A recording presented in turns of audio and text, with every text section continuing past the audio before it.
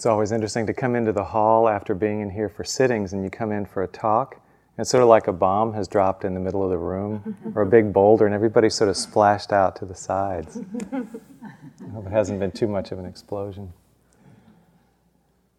I wanted to talk tonight about right effort and the fruits of our practice of loving kindness. And I thought I'd take up a little bit where Sally left off last night in her talk on the hindrances, particularly in relation to the last hindrance of doubt. Because what I've heard often over these days of interviews and the questions in the hall is that for people who have done even a lot of Vipassana practice in the past, and maybe especially for people who have done a lot of Vipassana practice, when you come into Metta practice, a lot of doubt tends to come up about what this practice is for, and why we're doing it this way, and why all this emphasis on the phrases. It sounds so busy, and it's so forceful. And it was actually just the same for me when I took up the Metta practice. I'd been doing Vipassana practice for probably 18 years or something like that. And I did my first intensive Metta retreat, and I felt like a complete beginner. It reminded me actually of how I'd felt when I started Vipassana. I came in, I didn't really know the techniques and the practices, I didn't know where it would lead. I didn't know so well how to work with my wandering mind and the different hindrances that came up, and I felt really adrift. It threw me back into beginner's mind in a way that really kind of shook me up. It didn't feel comfortable at all. I didn't know what to do in my practice. I didn't know if it would work for me. That was my particular form of doubt. I didn't know if I could do it or if it would happen for me. So all these questions that come in the early days of a Metta retreat, I can really relate to personally. And this factor of doubt, as Sally said, is such an important one, because if we kind of stop there, then it keeps us from making the effort that deepens our practice. A couple of weeks ago, I was sitting a retreat up in Santa Rosa with a young Tibetan Lama, teacher that has been one of my primary teachers for the last 7 years. The teacher named Tsoknyi Rinpoche, I know that some of you have met him. Toward the end of the retreat, we were having a discussion on doubt, this quality of the doubting mind. And one of the students told a story that I thought was quite revealing. He said he was a high school math teacher. And he was offering a number of courses this one semester. And a student came up to him at the start of the semester and said, "Well, I'm thinking about signing up for your course on calculus, but I don't know if it will really help me. I don't know if it will do what I want it to do." And he got all enthused. Here's a bright young mind. I can turn her on to math. Now, there aren't so many bright young minds into math these days, probably. And so he gave her this, glowing pitch, and he said, "Look, I've got 7 kinds of problems right here in my mind that calculus can solve that nothing else can't. Let me tell you about one of them." He went into this detail. He said, "This is a really helpful problem for aerodynamic engineers and for people who are designing bridges, and there's no way you can solve it except through calculus." And she said, "Well, that's very nice, but how can I know that if I take this course, I'll learn how to solve that problem?" And he was stumped. He'd never heard a question like that before. And he said, "Well, you have to trust me." And she said, "But before I can take the course, I have to know that for myself. I can't just take your word for it." And so they discussed back and forth a little bit, and she dropped the course. She couldn't be convinced. She couldn't get past that initial doubt to give it a try. The Tibetan teacher's comment on this exchange was, "That's a good story, but it's a bad ending." He said, "It's kind of like a European movie."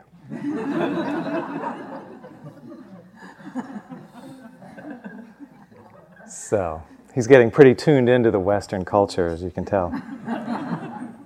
So hopefully in this movie, because it's in California, we're close enough to Hollywood, the ending is going to be different. We'll give it a try.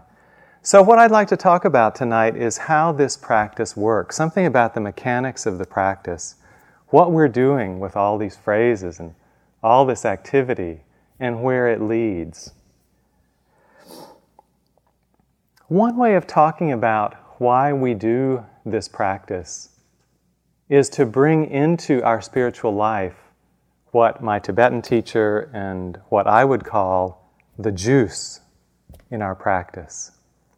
There are all these wonderful, sweet, juicy qualities of the heart within us. Qualities like love, and compassion, and devotion, and warmth, and dedication, and sincerity, and friendliness, humor, and kindness. There are all these qualities that are latent within every one of us. They're all part of our human nature. And the question is, in our spiritual life, how do we activate them? How do we bring those so that they're a living force in our lives? Because if we don't, if we ignore that side of our being, the spiritual path can become quite dry and quite arid, quite intellectually satisfying, but rather sterile, and without that real heart quality of openness and connection and love. So I would say that we do the metta practice because in our tradition, it's the way to the juice in our life. It's the way to juice up our spiritual practice. So it is the avenue for us for all those sweet qualities, like devotion and compassion and love and warmth and so on. This is the doorway in. For some people, as I've observed it, just doing the Vipassana practice can be, in some ways, enough. People who come from a very emotional temperament, maybe those who were in Italy in their last lifetime or Tibet, seem to open up in that way just through the Vipassana practice alone, and that sweetness and the juice start to come through. But for myself, I came from a background, my major in college was physics and my minor was math, where my head had been trained much more thoroughly than my heart ever had.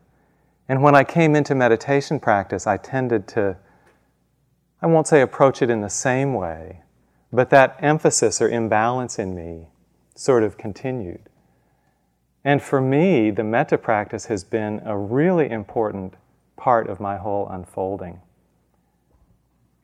Just to authenticate this, several people who are teachers here have actually told me they think I've softened over the years since I've been doing metta practice.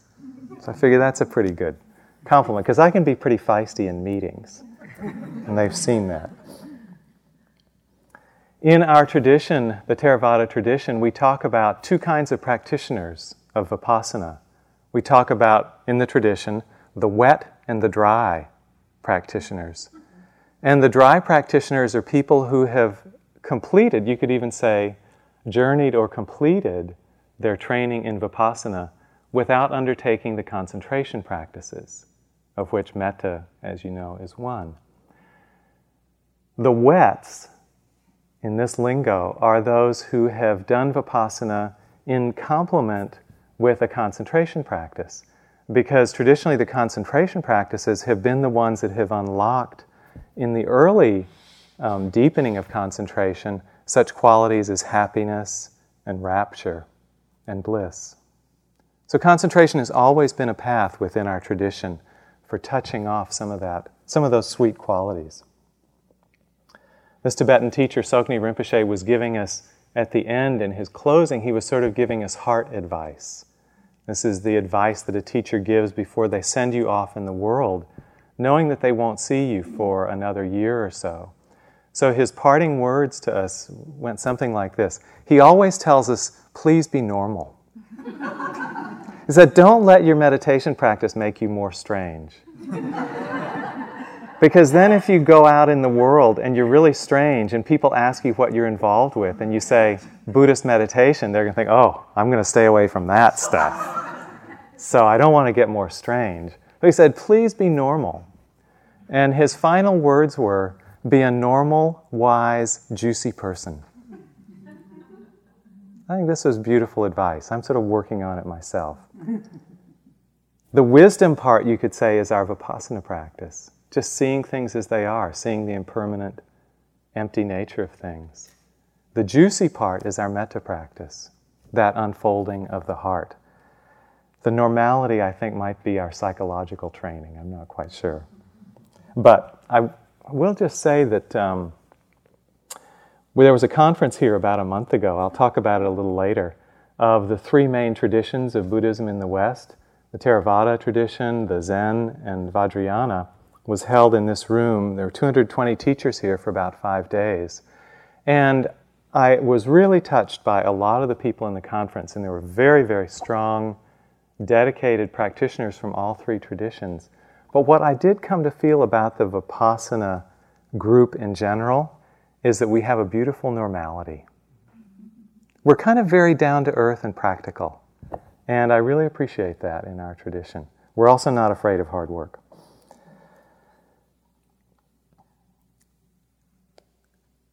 If you really want to kind of see the effect of this juiciness of heart, I'd encourage you to hang out with some people who've done it for a long time.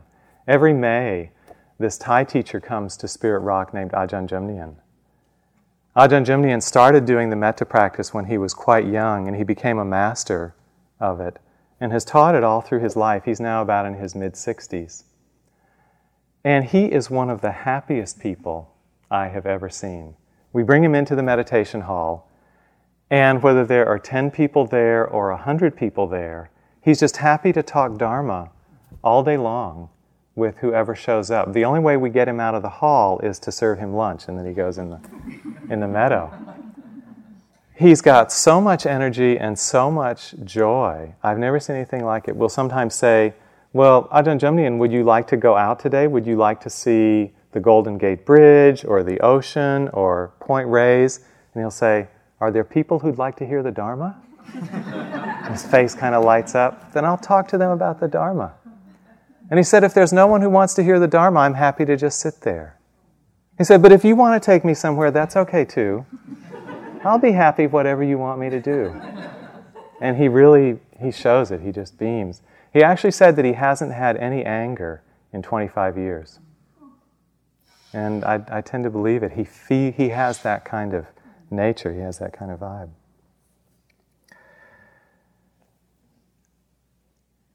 So the juice is, I think, what we're all aiming for in the long term, and probably why we were drawn to do the metta practice in the first place. But when we come to a retreat like this, that juice isn't so apparent up front. It just seems like a lot of hard, slogging, tough work.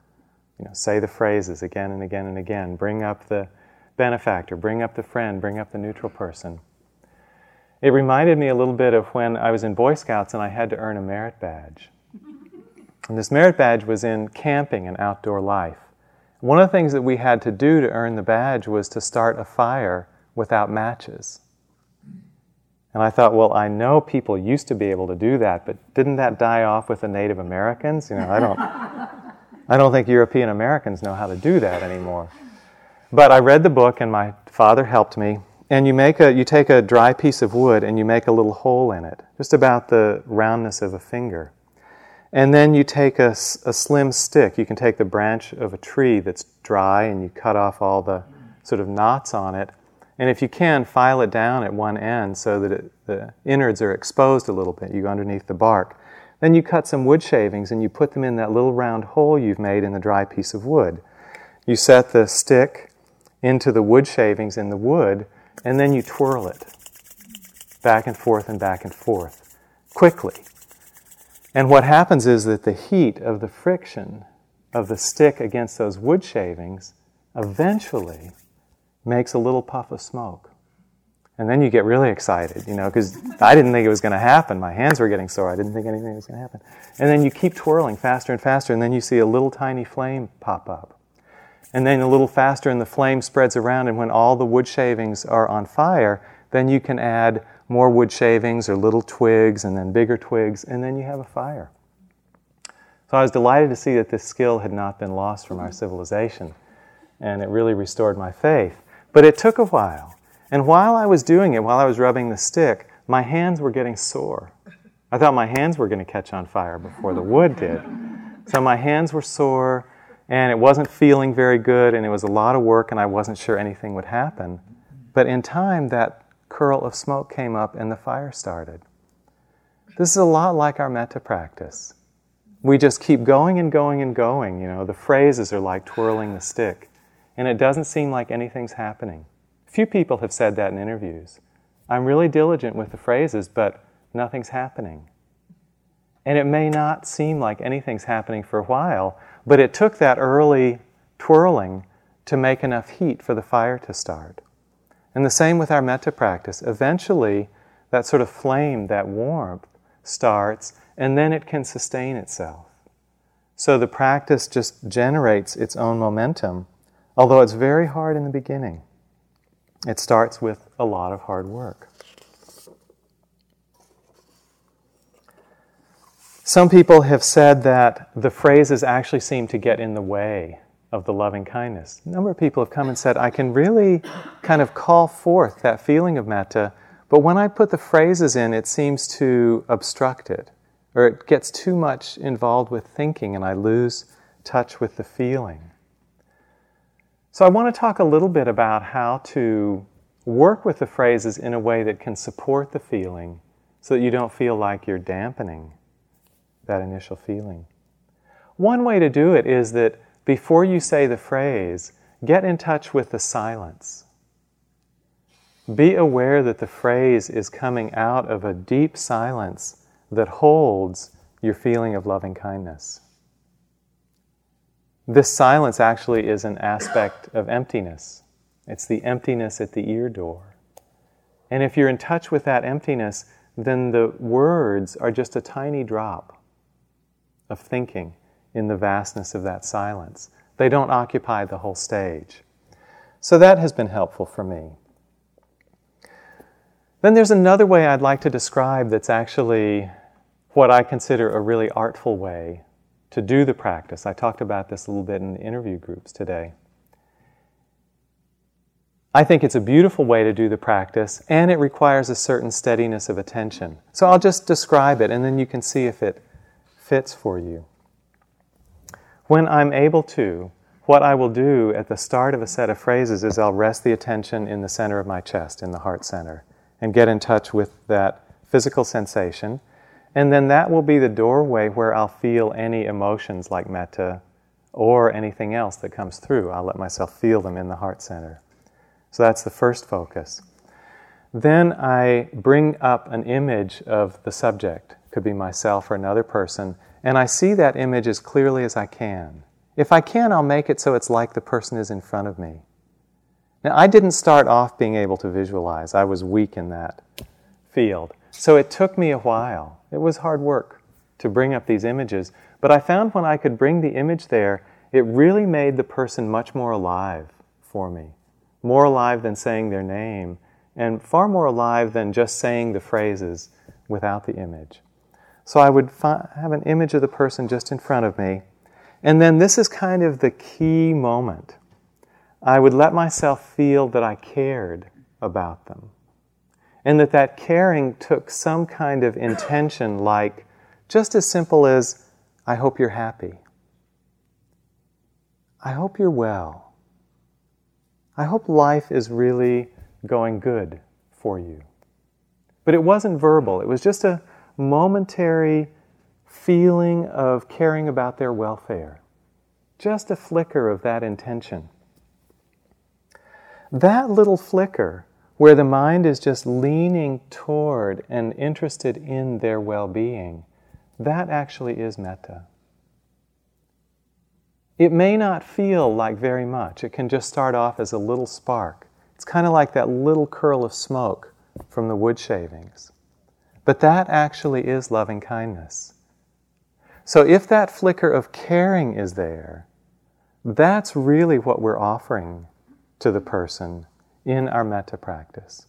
And that little flicker of caring is the germ or the seed that the whole practice then grows around. So you don't need to try to force anything more than that. You don't need to try and be deeply in love with them. You don't need to... Actually, You don't even need to like the person. This came as a revelation to me when I was doing the difficult person one year. You don't actually even have to like the person. All you have to have is that enough interest to care about their welfare. The whole practice will grow from that. U Pandita Sayadaw used to say something like, just incline the mind to metta. Don't try to force anything. Just let the mind incline in that direction, and that will be enough. Then once you can touch just that little flicker, let the phrase carry the intention. So the phrase actually comes out of the intention of metta toward them. It comes out of your caring. So you're not trying to put the phrase on top of the metta, but you're letting the metta kind of give birth to the phrase, and then you offer the phrase to the other person like a gift. It's a real gift to care about somebody and to express it with those words. So with each phrase, you can feel that it's just riding on your intention so that the phrase and the metta feeling go together toward the person. So if you don't actually get in touch with that intention, that's okay too. Let the phrase go.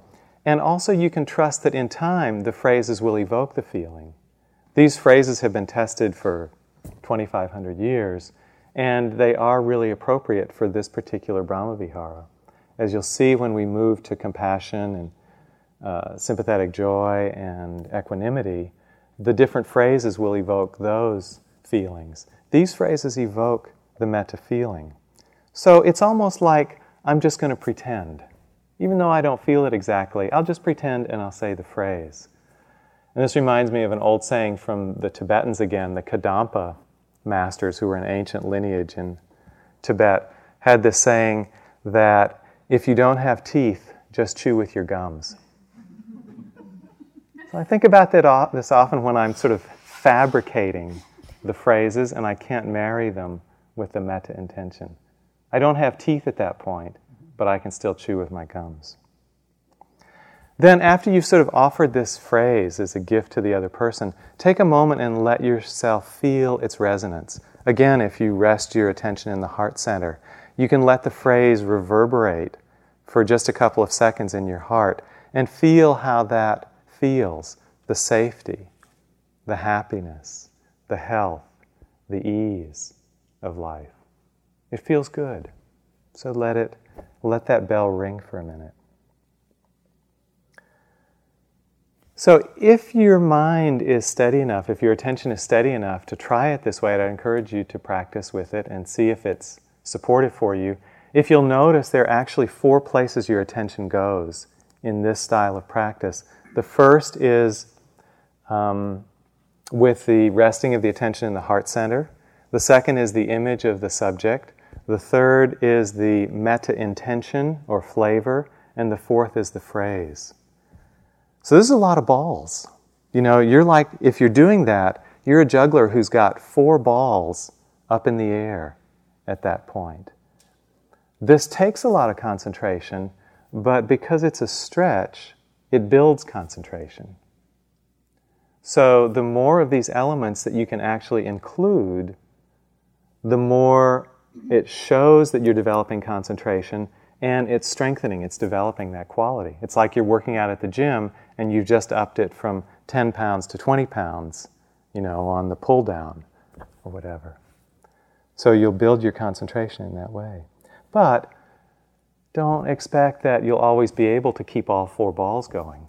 When you're first learning to juggle, 2 is a lot. And then if you can add a third, you're a long way along. And if you can do 4, that's really, really good juggling. So the same here. If you just connect with one of those, that's great. You're into the practice. If you can do 2 or 3 or 4, all the better. But realize that this condition of being able to keep all 4 balls connected is something like a peak experience in meditation. And it won't always be there. So just let the concentration come and go, see where you are at any given time, and any combination is fine. So the first fruit of the practice is the feeling or the deepening of the loving kindness, or the metta. And it develops in a gradual way. It's hard to see any shift over 1 or 2 or 3 days. Someone was in a discussion group this morning who said that she'd done a month-long period of loving kindness, and it had made a big and lasting shift in her life and in her practice. So it's something that builds gradually. But you all know that that's also the way that mindfulness develops in Vipassana. The first few times you meditate, it doesn't feel like anything's happening. Remember that, why should I be with the breath? Nothing's coming. But little by little, that builds. As the Buddha said in the Dhammapada, don't disregard the accumulation of wholesomeness, saying this will come to nothing. By the gradual falling of raindrops, the jar is filled. So just like mindfulness works in Vipassana practice, metta works in this practice.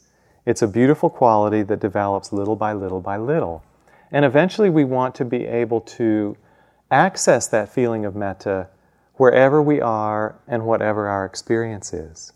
Just like in mindfulness, we want to be able to be with whatever's happening for us. So essentially we want to be able to find this heart of metta, of loving kindness, independent of the circumstances of our life. This is a powerful quality if we can do that. And one of the things it says to me is that the Buddha encouraged us to rest our hearts in loving kindness regardless of the outside situation. Meaning if somebody's being friendly to us, we can respond from loving kindness. If somebody's being indifferent, we can respond from loving kindness. If somebody's being aggressive, we can respond from loving kindness. So that we're not just driven by the external situation, but we find an inner freedom and an inner friendliness that's independent of that. When we start our Vipassana practice, we start with the breath in our teaching. We open to sounds and body and emotions and thoughts and all our experience, and the vast spaciousness and consciousness. And we develop the practice based on the subjects that we find most useful. Most of us spend a lot of time with the breath and body and space. And at first we think that these choices we're making are really important ones, that they're the key to the practice. When I was a beginner, I thought Vipassana meditation was about being with the breath. I thought that defined it. I thought that's what it was. And it took me a while before I realized that the thing that we're with isn't so important. What's important is the mindfulness. And we just pick these different focuses as skillful means to develop the quality of mindfulness. Because it's the mindfulness that frees us. It's mindfulness that liberates, not the breath, not sounds, not the body. So similarly with our metta practice, we work with different individuals to generate the metta. And in the beginning it seems like the people are really important. And they certainly have their own role to play. Each one brings a different flavor. But the key, again, is the quality of metta, more than the specific individual. So what we're really looking to do is to stabilize our heart in the experience of loving kindness, so that that becomes the place that we live from more and more and more of the time. As we do that, we find the heart is becoming more responsive, becoming more sensitive, it's becoming more open, it's becoming juicier. And then we can start to see where the tracks of Vipassana and Metta come together. They seem like kind of different tracks right now. The practices are really different. And it seems like sometimes they're going in not such similar directions. But over time, what we want to do is to converge the two practices so that from the Vipassana we bring out this full presence in each moment that's in touch with our experience. And from the Metta side, we bring this openness of heart, this kind of friendly relation to life. So you could say they kind of come together in this quality of a warm attention, of a mindfulness that is colored or flavored with the quality of loving kindness or friendliness.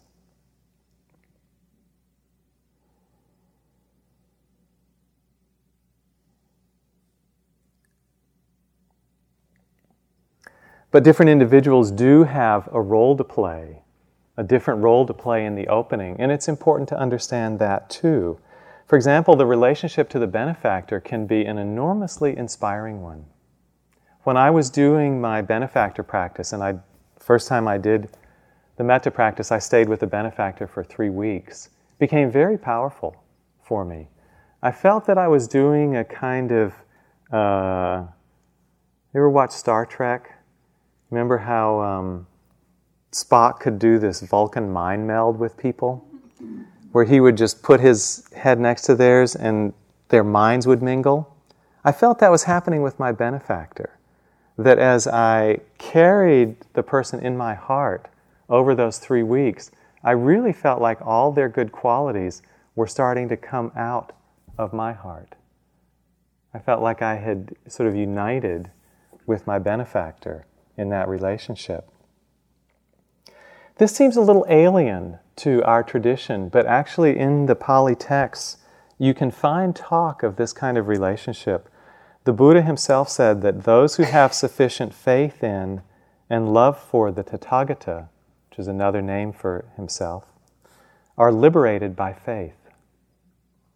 Those who have sufficient faith in and love for the Tathagata are liberated by faith. So this devotional quality goes back a long way in our tradition. My teacher, Sokni Rinpoche, was a student of a real master of the Tibetan practices named Nyosho Ken Rinpoche, who died just last summer. And the last time that my teacher was seeing Khenpo, the older teacher, Khenpo gave him some hard advice also as he was leaving. It was very simple and very direct advice. He said to him, "Love me." Those were his parting words. Love me. That was a really beautiful statement to me of the kind of quality that can be there in the teacher-student relationship. Love me not because he needed any kind of adulation, because he wasn't interested in that at all, but because it was a way for my teacher to continue opening his heart and developing the juice in his own practice. There's this beautiful book out that I just read this past week called Sorrow Mountain, and it was written by a Sangha member named Deidi Donnelly, who lives in the East Bay. She met a Tibetan nun named Ani Pachen, who's now, I think, 67 years old, living in Dharamsala. Ani Pachen grew up as the daughter of a warrior chieftain living in the rugged country of East Tibet, living out in Kham. And her father was a very fierce man and a chief of a large group, but also a devoted practitioner. So she grew up with a great devotion to the Buddha Dharma. But when the Chinese invaded Tibet in 1949, after a few years they came and they took over her region of the country, and she and a few other people escaped to the hills and undertook guerrilla warfare against the Chinese for a number of years. They were actually aided by the CIA. They were getting food drops and drops of guns and ammunition for some time. But eventually the Chinese covered the whole territory, even those remote wilds, and she was captured. And because she was known to have been the daughter of a chieftain and to be leading the forces, she was imprisoned and tortured quite routinely on the pretext of trying to get information about the guerrilla war. So she was years in prison undergoing steady beatings and torture for one 9-month period because she had been flippant in her response to a guard. She was thrown into solitary confinement in a room that no light entered. So for 9 months she was in this completely dark enclosure, did not see another person except the guard's hand slipping the watery gruel to her a couple of times a day, and didn't see any light for 9 months. Her devotion to the Dharma was unwavering through that time. While she was in her cell for 9 months, she decided that she would take that time to undertake her 100,000 prostrations which is one of the preliminary practices in Tibetan Buddhism. And she actually, at the end, she started to pray that she wouldn't be released from that confinement until she'd completed her prostrations. After 21 years in prison, she was released and started to demonstrate against the Chinese authorities in Lhasa. But as you may recall, in the late 80s, there was quite a crackdown on the demonstrators. Monks were killed and beaten, and as one of the leaders, she was being pursued by the authorities, so she escaped to India, and she finally got to meet His Holiness the Dalai Lama. And in meeting him, she got to tell him her whole story of the flight from her village, the guerrilla war, her capture, the beatings and the torture, and her years in prison. And she said that as she was telling this story, often both she and the Dalai Lama would break down in tears, hearing it. But all her trials only seemed to strengthen her devotion and her commitment to the Dharma. Somebody asked her years later, "What kept you alive? What kept you going during all those years?" And she said, "I wanted to live to be able to see His Holiness in person." The figure of the Dalai Lama was so meaningful for her. And she finally did. So just one other little story from this teachers' conference. The Dalai Lama, as a lot of you know, was here about a month ago in this very room, speaking to the teachers' conference. He was sitting about up there in the center. And for me, it was really the high point of our time together. It was just such a privilege to be able to hang out with him and just to experience his being. And I just want to relate one of the conversations that came through just to give you a flavor of his character. The conference was organized around different topics, and different teachers would present their take from a Western viewpoint on a topic, and then the Dalai Lama would sometimes respond, or if he didn't have anything to say, he'd be silent. So Suryadas, Lama Suryadas, who's a Westerner teaching in the Tibetan lineage, was talking to the group and to His Holiness on the theme of how Buddhism is sort of coming into the mainstream now in the West. How it's becoming enough widespread, and it's even getting a little bit chic. You know, Hollywood is sort of starting to get into Buddhism. And when that happens, you know, we can all watch out. But Suryadas said, well, you know, there are dangers in being really popular because it might get misrepresented, it might lose some of the depth of its teachings. And they said, and Your Holiness, you're the biggest popularizer of them all. So what advice do you have for us in the West? And the Dalai Lama thought for a minute, and he said, people call me many different things. Some people say, I'm a living Buddha.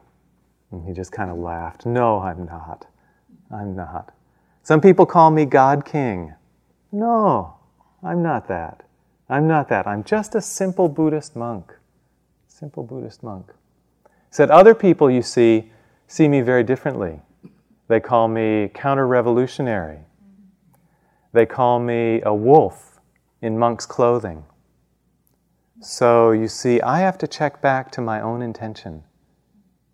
What is my own intention?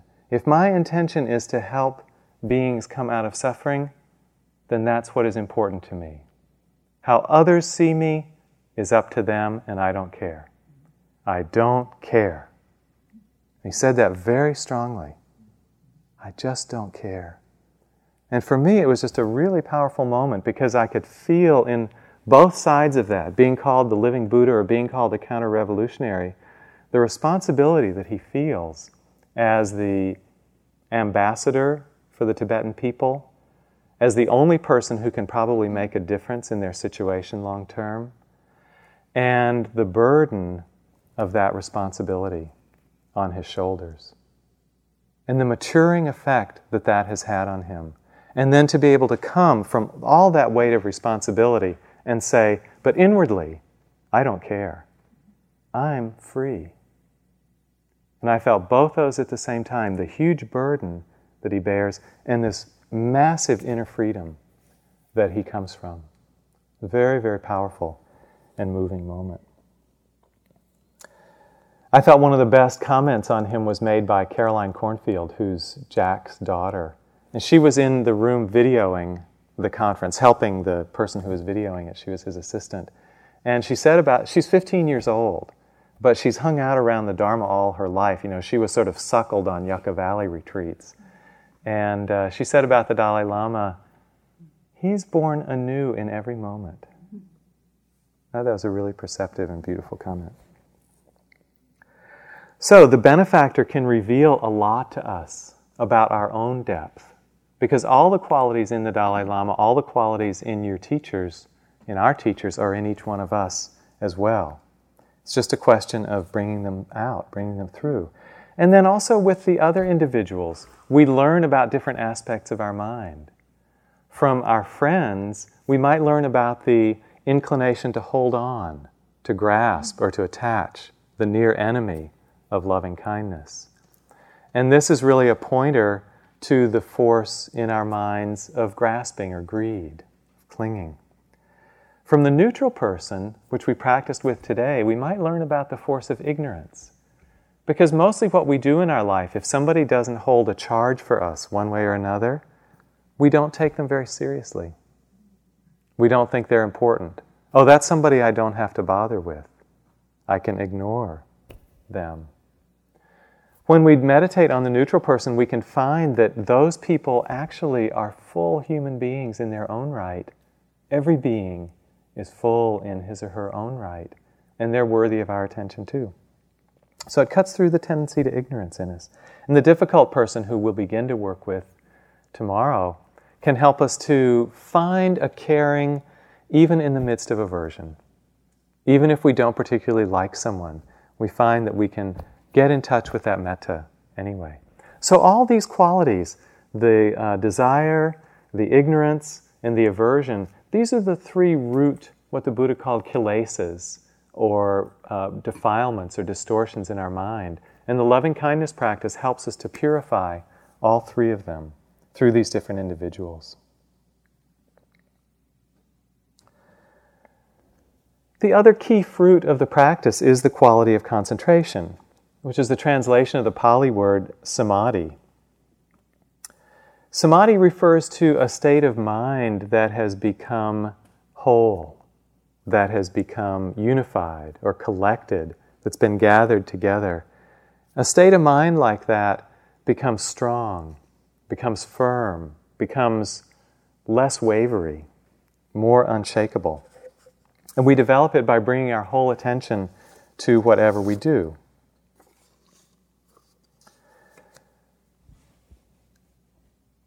This sense, as well as metta, bring with them a great sense of well-being and contentment. With the feeling of metta, there's a richness, there's a sweetness, and with the quality of samadhi, there's a steadiness, an unshakability. And with these two together, there's a sense of really it being enough. There's a sense of deep satisfaction. My Tibetan teacher happens to be Tsoknyi Rinpoche III, which meant that he had two previous incarnations. And the first incarnation, who was known for his great effort, had a poem that had a line I particularly liked. It said, "There is nothing else to search for. Rest in your natural face." There is nothing else to search for. Rest in your natural face. This is somewhat the flavor when the loving kindness and the samadhi come together. There's a feeling that we're just held by that combination, that is enough. When both of those factors are strong, the hindrances that Sally talked about last night get suspended. They can't arise in a mind that is held in that container of sufficient samadhi, especially with the metta.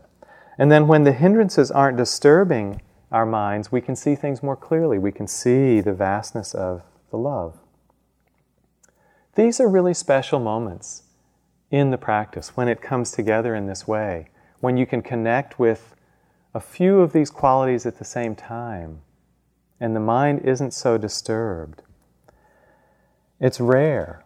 And sometimes we think, oh, this isn't that important because it's just a passing meditation state. But actually what these moments are revealing to us are the depth of our true nature. This is the feeling, it's kind of a preview of the deepening of our spiritual life. These kinds of feelings, these experiences come more and more. They become more our resting place, more our home in practice. So not to take them lightly. They may be rare. They are usually rare in retreat. But they're very important. They're real pointers on the path. And the metta and samadhi support one another. Metta, through the force of love, tends to bring the mind together. Love brings about a union. The samadhi brings about a steadiness. So the metta encourages the samadhi, and the samadhi intensifies the metta. When the mind becomes concentrated, the feelings go deeper. The experiences are more deeply felt. So these two really help each other. And that's why this practice is such a potent way to develop a practice of samatha, of tranquility.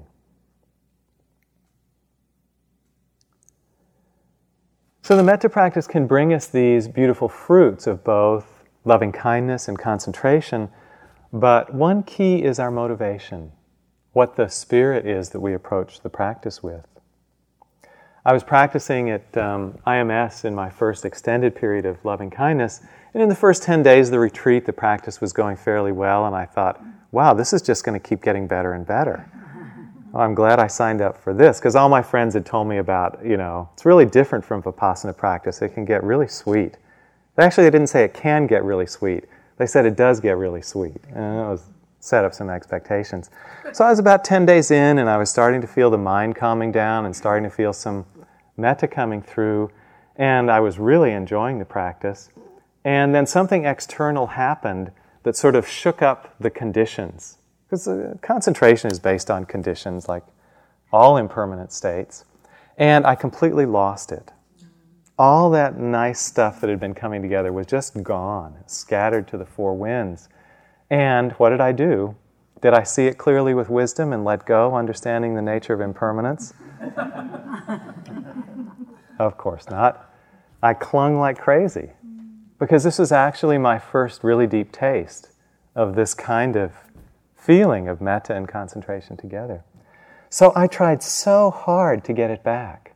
I said the phrases with even more dedication and even more fervor. And I pressed myself to say more of them in each sitting, so that it would happen faster. And I'd work myself back into that great space that I'd fallen out of. And of course, what happened?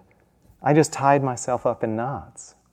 I was putting myself under so much pressure through my own greed to get back to a pleasant state that I just got full of conflict and full of tension.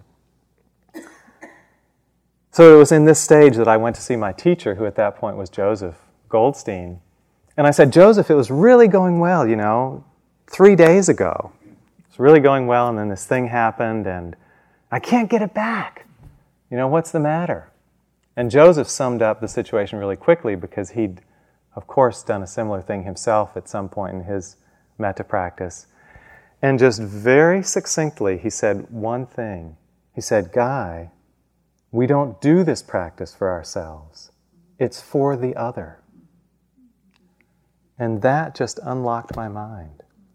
And I saw that I'd been doing a loving kindness practice basically to make myself feel good inside.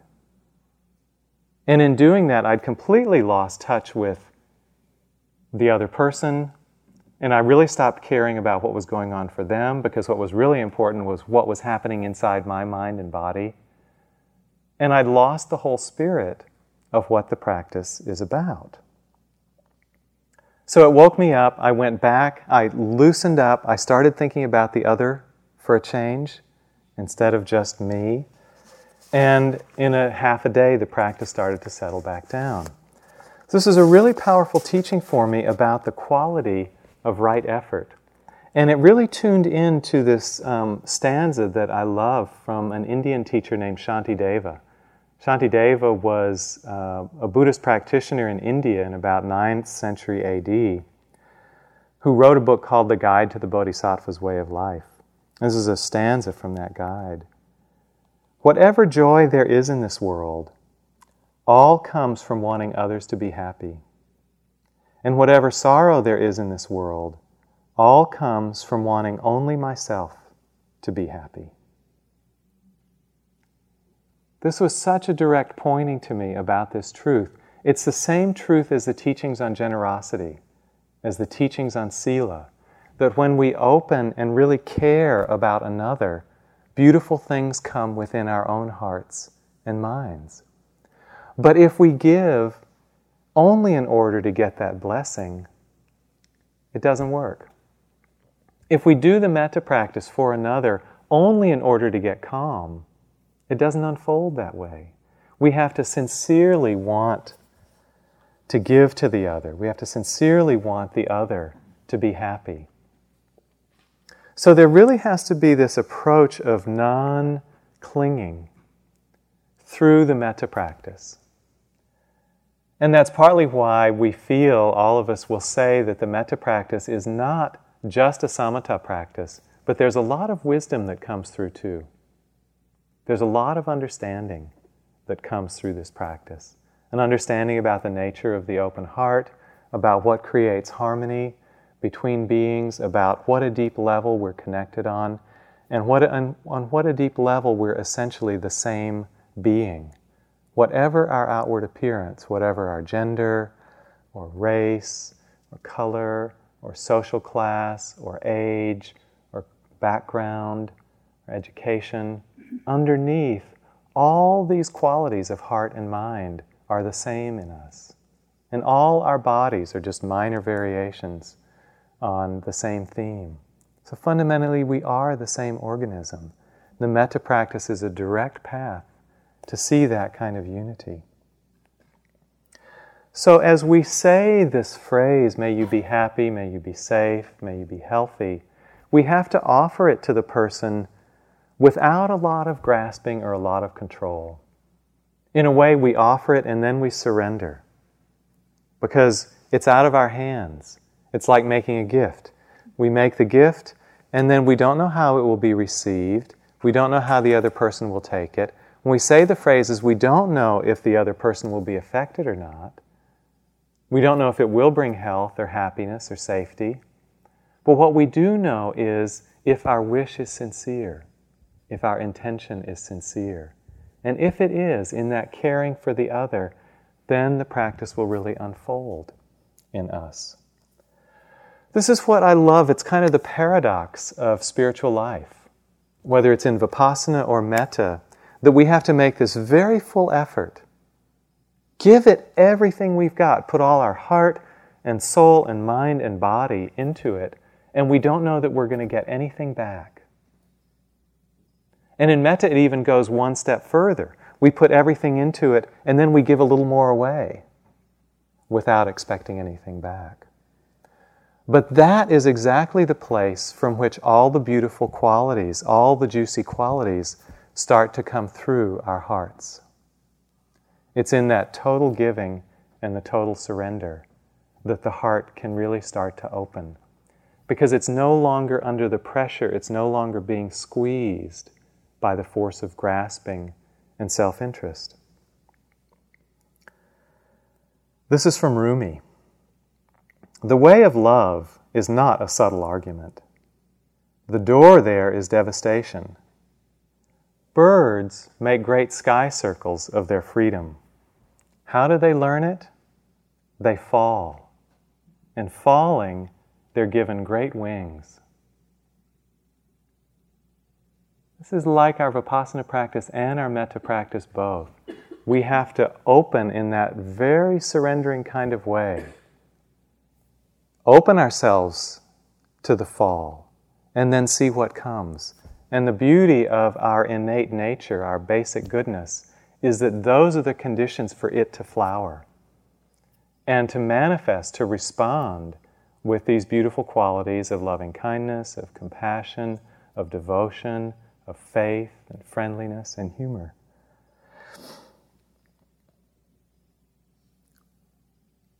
This is from Rilke, Rainer Maria Rilke. I believe in all that has never yet been spoken. I want to free what waits within me, so that what no one has dared to wish for may for once spring clear without my contriving. If this is arrogant, God, forgive me, but this is what I need to say. May what I do flow from me like a river, no forcing and no holding back, the way it is with children. So this is the flavor of surrender in our metta practice. It's an active practice, but there's also a very receptive side to it, where we just open ourselves and wait to see what comes. That openness is really, really important. At the same time, the active side of it is doing something very powerful. And I don't know if you've reflected on this yet. When you do the loving kindness practice with the image, as I described earlier, you're creating an image in the mind. You're bringing forth the flavor of the emotion of metta. And the thoughts in your mind are wholesome phrases. May you be safe, may you be happy, may you be healthy, may you live with ease. So at the time when the metta practice has come together in that way, you have planted in the mind the image, the metta quality, and the thought phrase. So I don't know if it sort of struck you what an incredible accomplishment that is, but basically at that time, you have shaped the mind stream. Our mind stream is basically made up of images, thoughts, and emotions. And at that time when the practice is flowing, you have filled all three of those areas with the wholesome qualities of loving kindness. That kind of mind is removed from suffering. It's removed from disturbance. It's removed from wavering. That kind of mind is very beautifully protected and secluded. So this is a big deal. Don't be disappointed if it takes a while for all these pieces to come into place, because it's actually a really audacious thing that we're doing. Who would have thought that we could find a way to fashion our whole mind stream toward a wholesome end? This is a very big deal. So be patient with yourself if it doesn't all come together at once. It can take a while.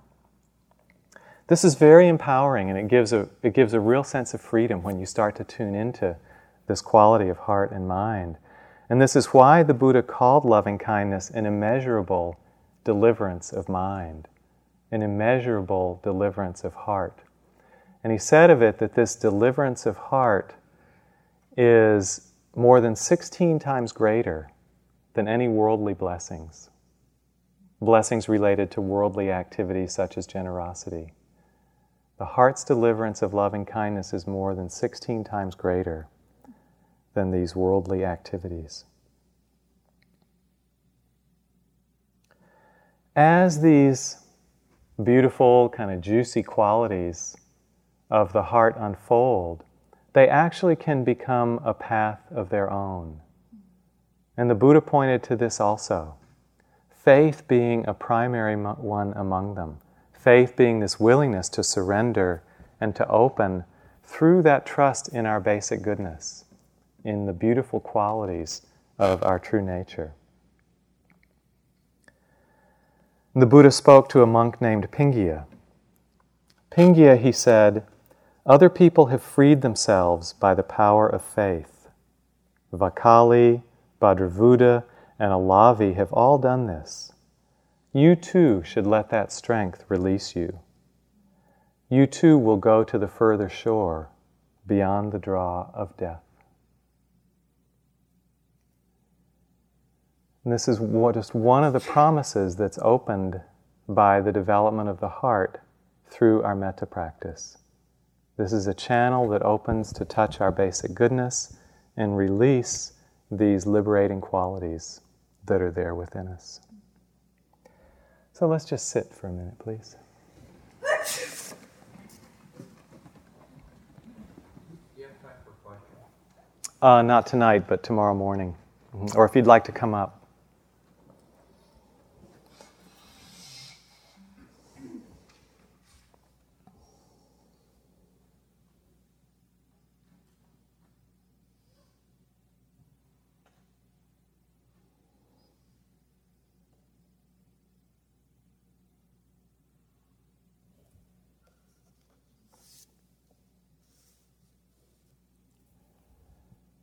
Other people have freed themselves by the power of faith. You too should let that strength release you. You too will go to the further shore, beyond the draw of death.